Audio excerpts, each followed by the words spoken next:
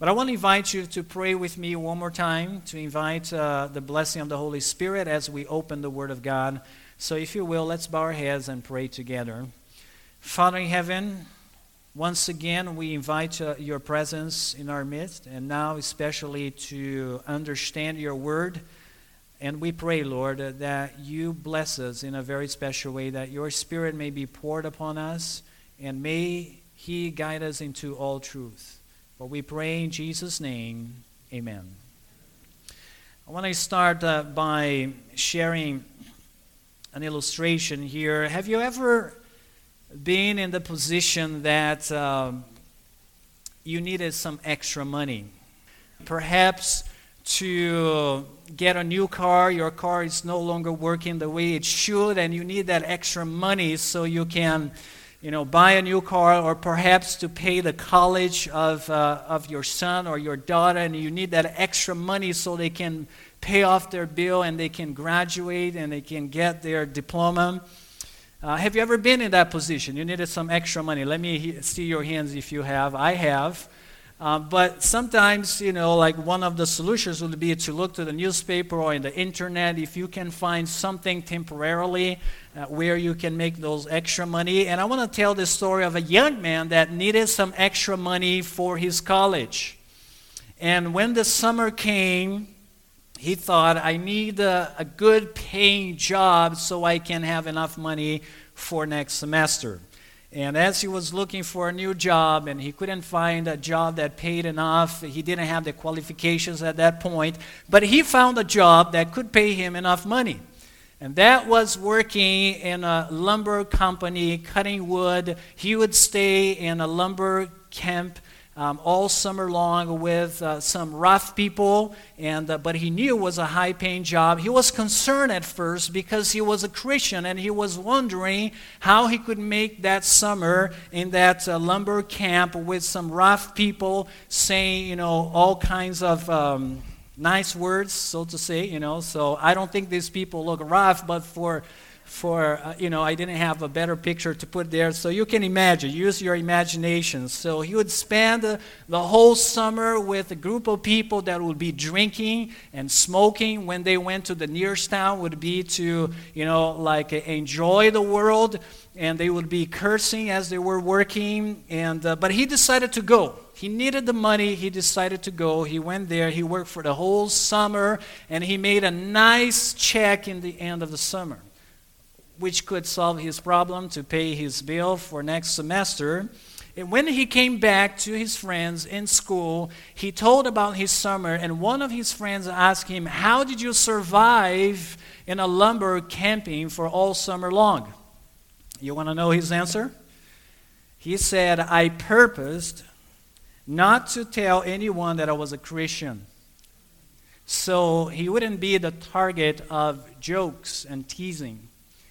And that's what he purposed. But friends, let me tell you, in these last days of Earth history, neutrality will not do. God is calling every one of us to take a public stand. And not only in the last days, friends, but the truth is, throughout the history, God has called men and women to take a stand for him. And if we are truly Christians, there is no way we will be able to hide the fact that we are Christians. Would you say amen for that? And how do we take a stand for Christ? We are going to explore that this morning, but there are many ways. One of them is making sure you stand on the teachings of Christ found in the Holy Bible. Would you say amen for that? Are we in agreement to that? So let me share with you a passage in the book of Revelation, and I invite you to go there with me to Revelation chapter 1. Let's open up our Bibles there. Revelation chapter 1, and we are going to verse 5, and I want you to see what Jesus has done for each one of us. And I want to highlight a key word there for us, because Jesus will give a symbol of what he has done for us as the sign of our commitment to him. So in Revelation chapter 1, and we're going to read just a portion of this verse. We're going to read verse 5. Okay, so verse 5, the Bible says, And from Jesus Christ, the faithful witness, the firstborn from the dead, and the ruler of the kings of the earth, to him who, what is the next word, everyone? Loved us and who did what? Washed us from our sins in his own blood. So Christ has washed us of our sins in his own blood. He shed his blood on the cross so he could pay the penalty which each one of us deserved. But yet he gave his life for us. And friends, baptism is a symbol of our commitment, loyalty, and allegiance to Christ, to Jesus Christ. Through a symbol, Jesus shows what he has done for us, which is to wash us from our sins. Would you say amen for that? Amen. Amen. Let me take you to the book of Matthew now in chapter 28. And I'd like to invite you to go there with me to Matthew chapter 28. And we will see that baptism was included in the Gospel Commission. It was included where, everyone? In the Gospel Commission. I want you to see that Jesus gave a mission to his church, and the baptism was a part of that commission. Notice carefully what we find in verse 19. The Bible says there, and this is Jesus speaking to his disciples, "Go therefore and make" what, everyone? Disciples. So you teach the basics first, but it doesn't stop there. You continue to grow afterwards, but you make disciples of all nations. And what is the next word, everyone? Baptizing them in the name of the Father and of the Son and of the Holy Spirit. And then the Bible says, teaching them to observe all things that I have commanded you, and lo, I am with you always. How often? Until when? Even to the end of the ages. Amen. So that's what the verse says. That's what Jesus told his disciples. Friends, the Gospel Commission is not only for the first century Christians. It's not only for the Christians in the first centuries of Christianity, but Jesus says that the Gospel Commission is all the way to the very end. And that includes also the ceremony of baptism, which is part of the Gospel Commission. Friends, when we are baptized, we declare our allegiance. We take a public stand. We show whose side we are on. And by the way, friends, when we look to the Judeo-Christian religion, it's not uncommon that commitments were sealed with a ceremony. Take, for instance, the marriage commitment, the wedding ceremony. It's a commitment between two people, that they are in a relationship. Now they have a commitment. They have a covenant. They get to know each other, and now they seal their covenant, and they continue to grow in that relationship as they go on in life. So it is common, friends, in the Judeo-Christian religion to seal our commitments with a ceremony, and our commitment with Christ is sealed through baptism. Notice what we find in Ephesians chapter 4, verse 5. There is one Lord, one faith, and how many baptisms? One baptism. That's what the Bible says. And yet there are some confusion on the topic of baptism. And this morning we're going to look into what the Bible has to say about that. Amen? So notice here some of the practices that you may find out there. Infant baptism through sprinkling. I was baptized through sprinkling when I was a baby. And then we find also pouring water on the baby, also infant baptism.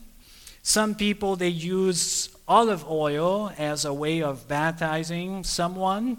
And I have seen even using rose petals as a way of baptism. So this pastor, he wanted to innovate, and he baptized the young people of his church with water, but in a different state. So it was under snow. When he was questioned, why did you do that? And then he said, well, the Bible says we must be baptized, like underwater, and he just used water in a different state. So there are different approaches to baptism, but this morning we want to know what the Bible has to say. Would you say amen for that? So let's begin with our example. How was Jesus baptized? And by the way, did Jesus need to be baptized because he needed to repent of his sins? Yes or no? Not at all. We are going to see why Jesus was baptized. But before we get into that, I want to show you in Matthew chapter 3. Let's go there. I invite you to go there with me to the book of Matthew. And we are going to Matthew chapter 3, and we are going to see how was Jesus baptized. And we are going to understand more what the Bible teaches about baptism. By the way, Jesus was baptized. He was already 30 years old. Okay? How old was he, everyone? 30 years old. The first indication is that baptism is a decision that we should make with a knowledge, based on knowledge, based on understanding of what's going on. So he wasn't a baby when he was baptized, but he was already an adult. So that's the first thing we learn about the baptism of Jesus. But I want to take you to verse 13 first, and then we're going to skip to verse 16 and 17. The Bible says here, "Then Jesus came from Galilee to who, everyone? John the Baptist at the where? Jordan River to be baptized by him." Just to remember you the story, John the Baptist was baptizing people, calling people to repentance and revival. Okay, and the Bible says in other passages of the Bible that John always went to a place where there was much water. There was much what, everyone? Much water. And here we see John the Baptist in the river Jordan, and now Jesus comes to him to be baptized. Notice what it says here in verse 16. The Bible says, when he had been baptized, Jesus came up immediately from where, everyone? From the water. That indicates that when Jesus was baptized, he went into the water, and now he's coming out of the water. It was by immersion. It was by what, everyone? Immersion. He was immersed into the water, and now he comes out of the water.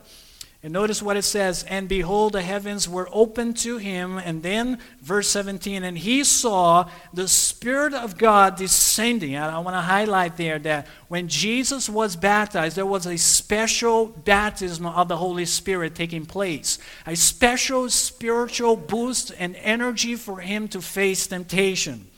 Notice what it goes on to say in the continuation of the verse. "And suddenly a voice came from heaven," friends, saying, "This is my," what, everyone? "Beloved Son, in whom I am well pleased." Number one, friends, the Holy Spirit descended upon Jesus to give him supernatural spiritual power to face temptation. Okay? And it is promised for those that make a commitment with Christ in that special day, a special outpouring of the Holy Spirit upon the individual. Now, notice what we find in Acts chapter 10, verse 38. God anointed Jesus of Nazareth with the, what, everyone? With the Holy Spirit and with power. And that's what we need daily in our lives. But there is a promise there that when we are baptized, we receive the power of the Holy Spirit. Number two, the Father spoke to him from heaven. What did the Father say? Do you remember? He said, "This is my beloved Son in whom I am well pleased." Every time someone make a decision for Jesus and seal that commitment through baptism, heaven is saying, "This is my Son, this is my daughter in whom I am well pleased." Would you say amen for that? There is celebration not only in God's church, but there is a celebration in heaven as well every time someone seals his or her commitment with Jesus Christ. So notice what we find here. Believers down through the centuries have experienced the joy of making a full commitment to Christ through baptism. I want to remind you of the story of the eunuch man in the book of Acts. Let's turn our Bibles there to the book of Acts in chapter 8. Let's go to Acts chapter 8. Maybe some of you remember what happened over here. This man, he was in love with the Old Testament scriptures. Do you know why he wasn't in love with the New Testament scriptures? Because it was not written by that time, okay? So he was in love with the Old Testament scriptures.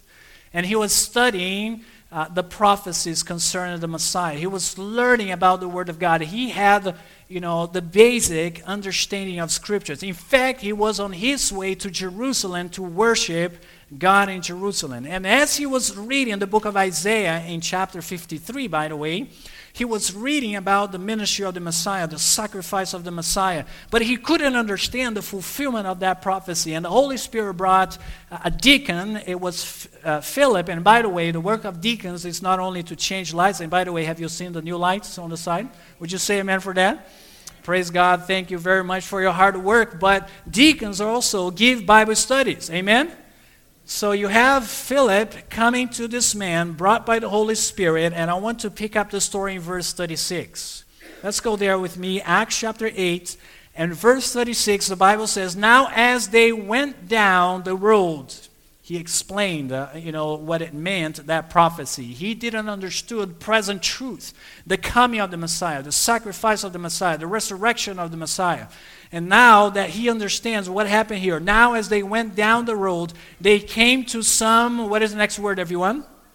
Water. And then the Bible says, "And the eunuch said, 'See, here is water. What hinders me from being baptized?' And then Philip said, 'If you believe with all your heart, you may.'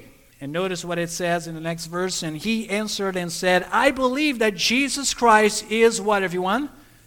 "The Son of God." He understood the piece that was missing here.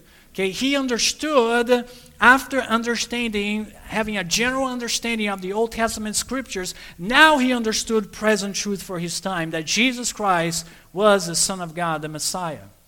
And he was baptized. Notice in the next verse. "So he commanded the chariot to stand still. And both Philip and the eunuch went" where? "Down into the water, and he baptized him." How many went into the water? 2. So why didn't Philip just got a little bit of water? Why bother to get wet? And why didn't he just get a little bit of water and sprinkle water on the head of this man? Because he was following the biblical example of baptism through immersion and not through sprinkling or pouring water or olive oil or anything like that. Now, the Bible says here, "Now when they came up out of the," what, everyone? Out of the water. Let's stop right here and just review what took place here in this story.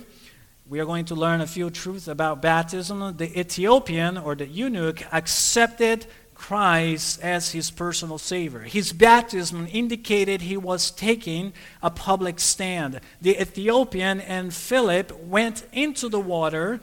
In other words, he was fully immersed, following the example of Jesus. Okay, so what is the meaning of the word baptism? Okay, so the Greek word baptizo means to dip, to immerse, and to plunge underwater. In fact, back in those days, when someone wanted to change the color of a piece of cloth, of a fabric, they would get water, and they would color the water, and they would baptizo that fabric into the water, meaning that they would plunge the fabric into the water. Okay, that was the word that was used, and that's the word used for the baptism ceremony.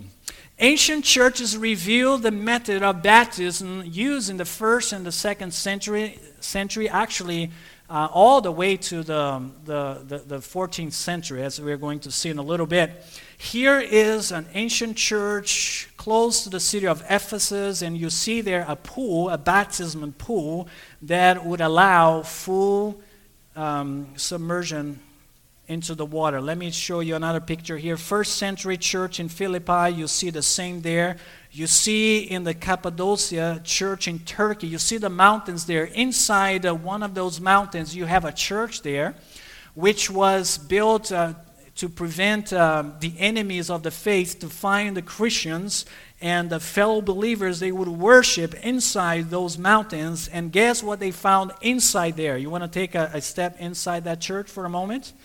Notice what we find there. We find a baptism tank carved in the rocks there, in the stone there, and deep enough for immersion, okay, for baptism through immersion. I want to share this with you. It was not until the Council of Ravenna in AD 1311. Are you situated in history now? 13:11 that sprinkling and pouring were officially accepted as equally valid as immersion and in the rite of baptism. So is it from the Word of God, sprinkling? Not at all, friends. It is through immersion, but it was changed way after the start of the Apostolic Church. But what is the meaning of baptism? Let's explore that in Scriptures for a moment. And I want to invite you to go with me to the book of Romans in chapter 6. And let's understand more why Jesus was so specific about baptism. And he himself was baptized through immersion, and he expects his disciples to do the same. John the Baptist was baptizing people through immersion. We find Philip baptizing the Ethiopian man through immersion. I want you to see in Romans chapter 6 the meaning of this ceremony.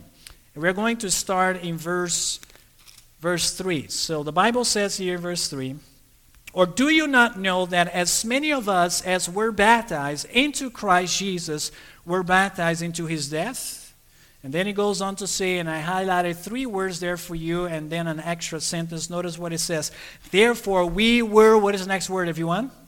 "Buried with him through baptism into his," what is the next word? "Death. That just as Christ was raised from the dead by the glory of the Father, even so we also should walk in" what kind of life? "In newness of life." Friends, we find that baptism, the ceremony of baptism, is connected with the death of Jesus, the burial of Jesus, and the resurrection of Jesus. Would you say amen for that?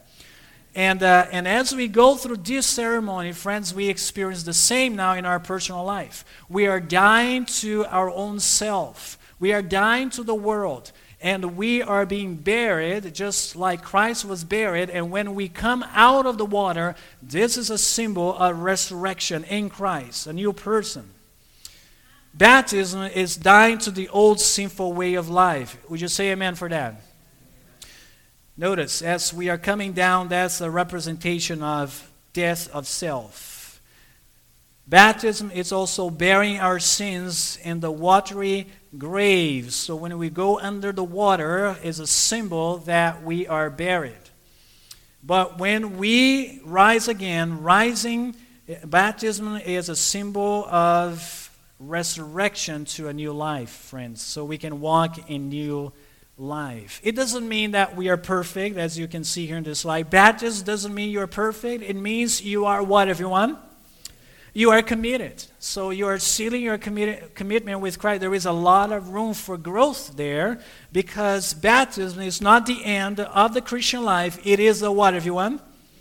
It is the beginning. It is the beginning. And we, as a body of believers, we provide support and membership for those who are making their commitment to Christ. What happens when we are baptized, friends? I want to take you to the book of Acts for a moment. Let's go there to the book of Acts, and now chapter 2. Acts chapter 2.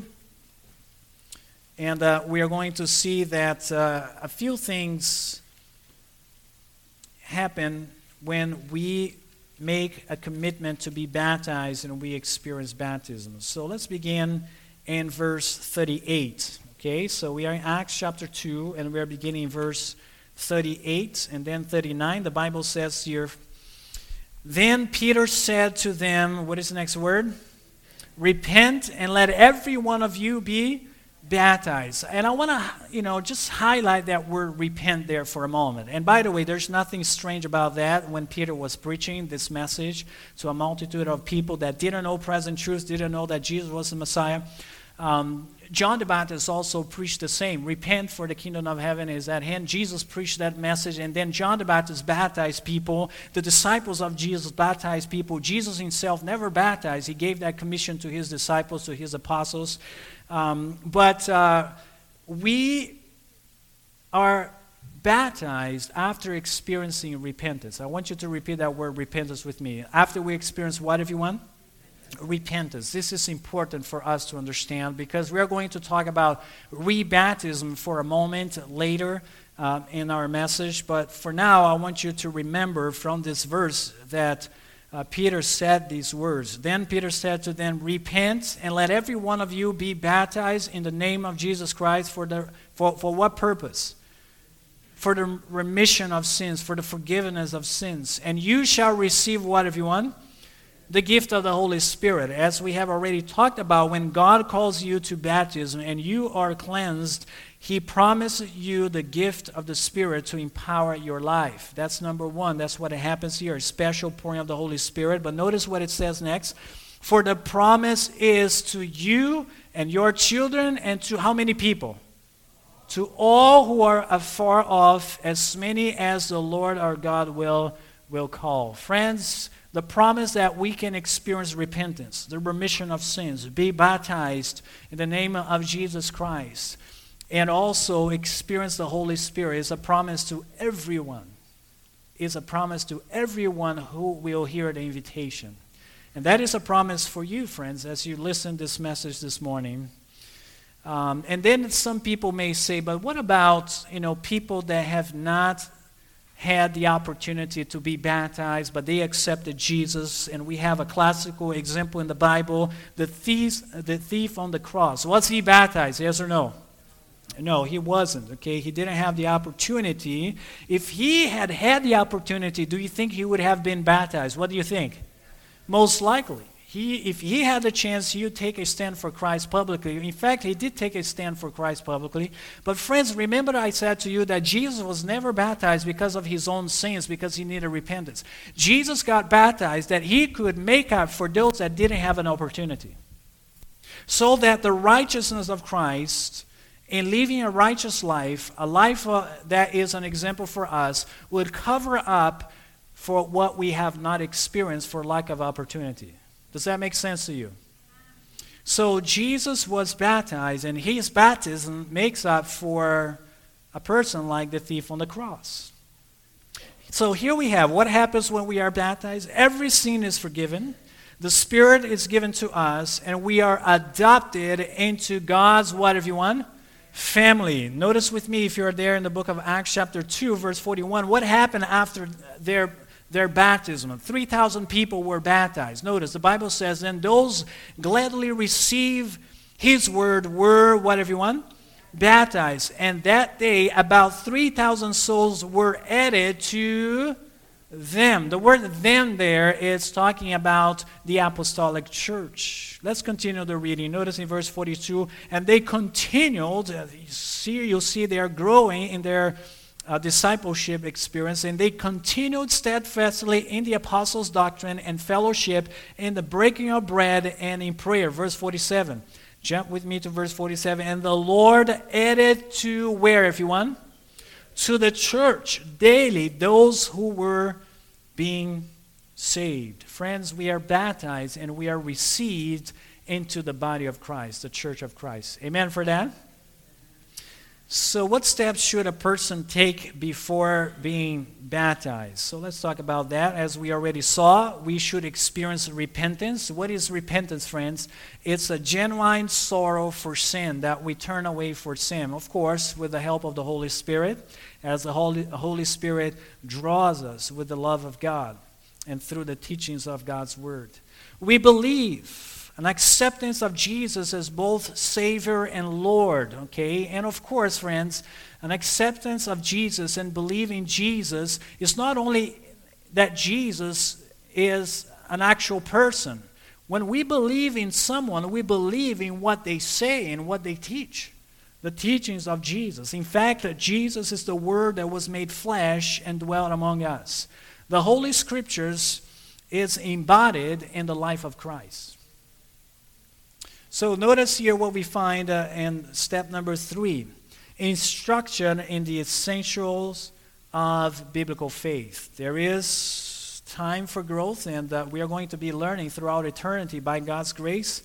Okay, but the individual needs to understand what kind of commitment. It's just like marriage, friends. I don't advise anybody to marry someone without knowing that person, the essentials of that person. But if you're following a logical procedure, you would meet someone, you'd get to know that person, and then when you realize there is enough in common there, you take the step of making a commitment. Does that mean you know that person fully? Of course not. You're going to continue to grow into that relationship and learn about that person. So it is with Christ, okay? The difference is, with Christ, there has never disappointment. Would you say amen for that? Sometimes in marriage there can be, but not with Christ. Amen? So notice here, is there any instance for rebaptism in the Bible? Oh yes, there is. I want to invite you to go with me to Acts chapter 19 now. Let's turn our Bibles there to the book of Acts in chapter 19. And we're going to see that there is room for rebaptism and in different situations. And we're going to see one of them. The first one, the key word is the word repent, as we already discussed a little bit, and I will go back to that word. But I want to show you a story that took place here of some of John's disciples, okay, the disciples of John the Baptist. They were baptized as they heard the message, but they went astray from Christ, okay? Notice here what happened. In chapter 19, let's pick up the story in verse 2. The Bible says, he said to them, did you receive the Holy Spirit when you believed?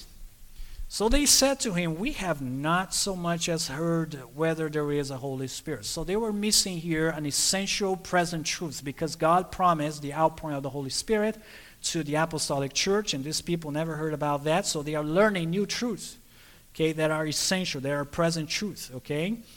So let's go on here. It says, and he said to them, into what then were you baptized?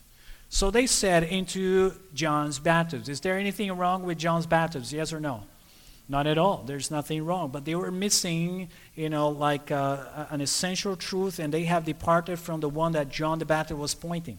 Then Paul said, John indeed baptized with baptism of repentance, saying to the people that they should believe on him who would come after him. That is who, everyone? Christ Jesus. So these people, they departed from the one that John the Baptist was pointing to. Are we together? Besides not understanding about the Holy Spirit, they also went astray in their experience, and they rejected the one that John the Baptist was pointing to. Can that happen with a Christian as well? He or she was baptized, and later on they depart from the faith. Yes or no? They break the commitment. Yes or no? It is possible. Okay, we are not talking about occasional sins. When in our process of growing in Christ we fail and we fall into sin, we're not talking about those things. We're talking about breaking the commitment. Breaking what, everyone? The commitment. When you walk away from Christ. That's what we're talking about here. Okay, so notice what happened here. When they heard this, they were what, everyone?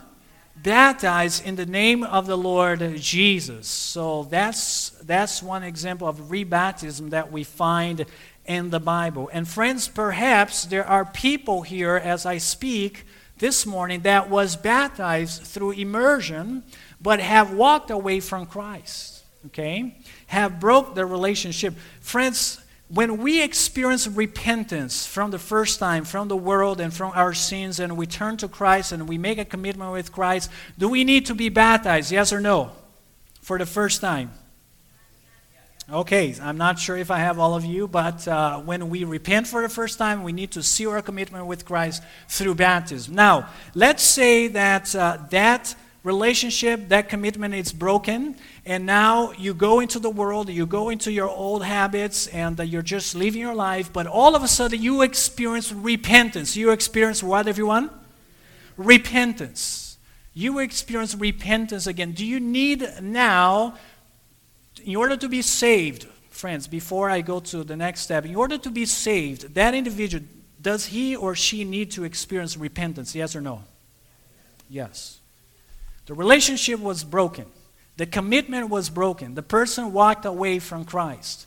Okay, so in order for that individual to be saved, the individual needs to experience repentance. The Bible doesn't teach once saved, always saved. It's not there. You just can't find. Okay? So if the individual needs to experience repentance again, does the individual needs to experience rebaptism? Just follow the logic, friends.